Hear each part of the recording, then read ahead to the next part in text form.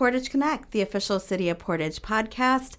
I'm your host, Mary Rupo, and today we are joined by Nick Haynes, the Deputy Director of Streets and Parks at the City of Portage. He is here to talk about brush and leaf pickup programs and then discuss curbside recycling programs and the hazardous household waste disposal program. Welcome back, Nick. Thanks for having me. No problem. Always happy to have you. Now, where's summer gone? I can't believe that we're already talking about the brush and leaf pickup programs. And when does brush pickup get started this year?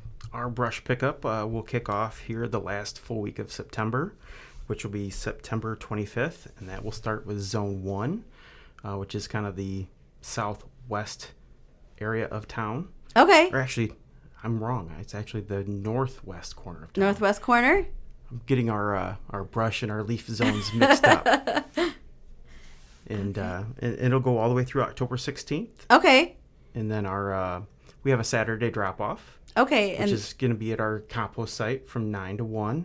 And okay. That's October 21st. Okay. And what's the address for the compost site? It's 10,905 Oakland Drive. Okay. And people do need to bring their driver's license or proof of residency? Yeah, just something that shows that proves they live here in Portage. Okay.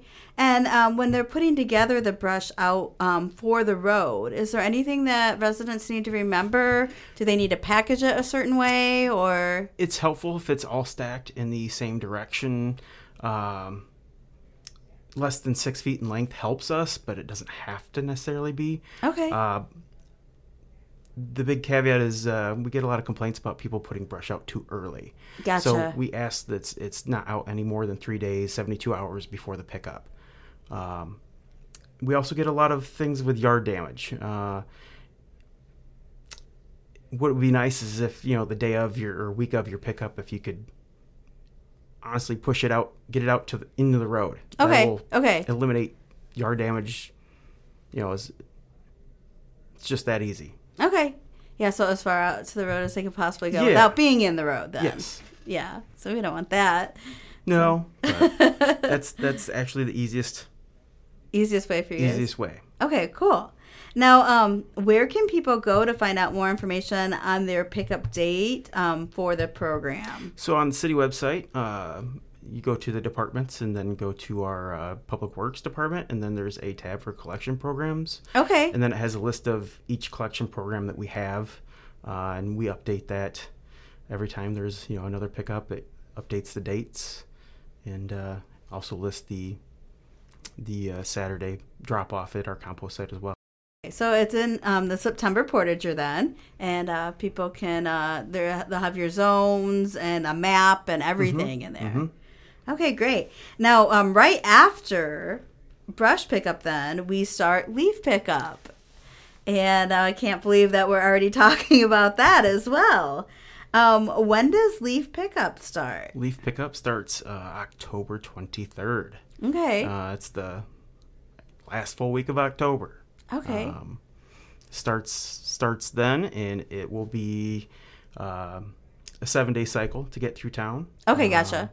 So we have some off days built in there that actually those off days help us get things done in the parks, and also do tree trimming, using the equipment that we have that's rented for that time period to make the most effective use out of that. Okay. And then it's also those off days that we have, which aren't very many, but we Christmas lights, everything that's getting everything ready for our season. Okay, and that runs through then? It will actually, leaf pickup will run all the way through November 30th. Okay. That'll be the last pickup of what we'll call Zone 7. Okay. And you just go on through one time for a week, or do you come back multiple times? So we come back 3 times. Okay. The first one starts October 23rd, and we'll go 7 days. And then we have 3 off days built in there. And then we'll start up again after... It's basically every 2 weeks. Okay. That we're starting over again. Okay. And that's all available on the city website as well under the leaf collection program. Okay. Yeah, and I think that is portagemi.gov/282. And now when people are putting their leaves out to the road. Mm-hmm. What are there any rules that they need to follow for that? It's pretty much, again, the same rules as brush. Not more. Don't want it out there more than 3 days in advance. Mm-hmm. Obviously, as close as the road as you can. Again, we do ask that we don't put brush into the leaves. Got you. They have to separate it. They prefer that because the leaves get composted as well, so they prefer that it's cleaner than having brush in it. Okay. And now, if I wanted to bag my leaves, am I able to bag my leaves? It's definitely doable. Okay. We can take bag leaves. Typically, that's more for our spring cleanup for bag leaf and brush, but it's acceptable. Yes. Okay, cool. And again, they can find out more information then by going to portageoy.gov/282, and that will give them some guidelines too, as well as their date and their zones and all the other information.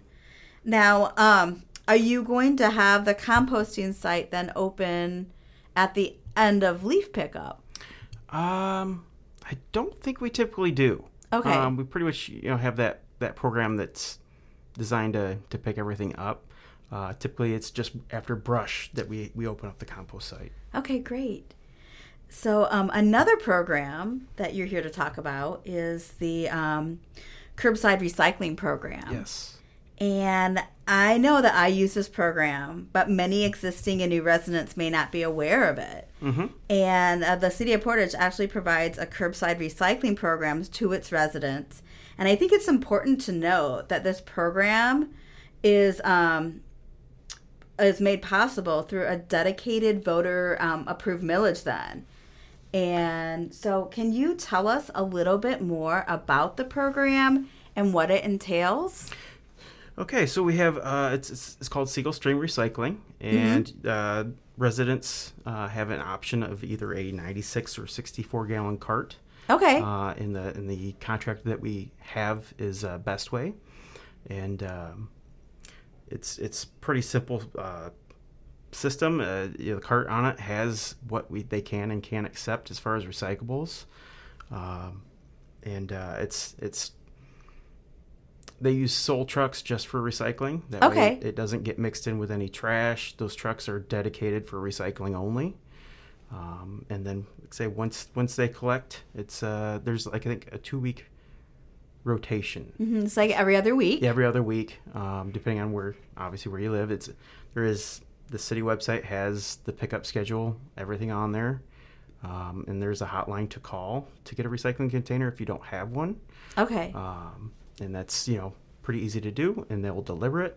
And if you want an additional one, there is a cost associated with that. Okay. Now, what can people, I know this is included on the website too, but just some general things, what can people put into their biweekly recycling then? I think it's actually easier to tell you what you can't put in. Okay, great. Basically, they don't want pizza boxes that have, had the grease from the pizza on it. Right. They want it clean. Your metal cans, your recyclables that are, have the numbers on them. I believe it's 1 through 5 or 7. I'm not totally sure on those numbers, but I know as long as it has a recycle label and it has the numbers on it, styrofoam is not something that they typically take as well, because that can create static electricity, which makes it stick to everything, which in turn makes it not as clean as they'd like. Okay, so that would go in your trash, your regular trash then. Regular trash. Okay. Same thing with like the plastic wrap that comes around your big multi-packs of pop. You can put the cardboard in there, but the plastic wrap that goes around it, or plastic bags, don't get put recycled. Them in. Okay. That's interesting. Yeah. You would think that all plastic can go in there, but they can't. Yeah, so. it's your cardboard, your metal cans, the plastics that are recyclable, and paper. Okay. And so it's single stream, so it does not need to be separated at all. You just put it all in. It doesn't matter what order it's in at all. I'm assuming that they do want you to break down your cardboard boxes. Well, I mean, it helps provide you more room in your cart if you're using it a lot. It doesn't hurt, but ultimately goes into a garbage truck that compacts it. So if not, it's not a huge deal, but it'll help customers as, having more room in their dumpster. Right, and we all want that. Yes. We don't want to have to get that second cart, right? Yeah. All right. And now you already talked about how they sign up for the program. Mm-hmm. If you go to the website, there's information. Can they also call the Department of Public Works to sign up too? They could, but more likely it's going to get referred to Bestway, but they can definitely take your information and get it sent over to Bestway. Okay, great. Okay, and then as we mentioned, the website does do an excellent job of detailing the program, and actually you can find out more about that by visiting portagemi.gov/284. Now, the City of Portage also participates in the Kalamazoo County Government Household Hazardous Waste Program. Now, this is a service provided by the Kalamazoo County Health and Community Services that is actually paid for through a dedicated millage as well. Can you tell us a little bit about this program? Yeah, it's pretty much a drop-off program. Obviously, you pay through your taxes. It's right. A program that is designed for residents to be able to drop off. As long as you have proof that you're a Portage resident, you can pretty much take batteries, motor oil. There's quite an extensive list of things that are acceptable. Okay. Some electronics, say light bulbs. There's a massive list of stuff that you can take. Okay. But yeah, it's pretty easy. You pull up. They don't even have you get out of your car. Wow. They bring a little cart up to your car and they pull the items and take it. And you usually sign a little slip and show your ID, and that's about it. Okay. And there are certain hours that they're open, and of course they're closed for holidays and things like that too. Yes. They are open certain hours. It's usually more during the week. There is, I believe, one night a week that they're open a little later, and then Saturdays. Okay. I will note though there is some construction going on down there as well in that area, so watch out for that too. Okay, yeah. So a great program, both of them, and a great way to recycle things instead of throw them in the trash. Mm-hmm. And yeah, especially, we're not in spring cleaning time yet, but people like to tidy up a little bit before the winter too. Yes. And it's good to get all of this stuff out there. Yeah. So, of course, you can find out more information about this program by visiting our website as well. And I think it has a link then to the Kalamazoo County Government website. It sure does. Yeah. And that will give you all the information you need to tell you what you can bring and what you can't, hours, and even location. Yeah.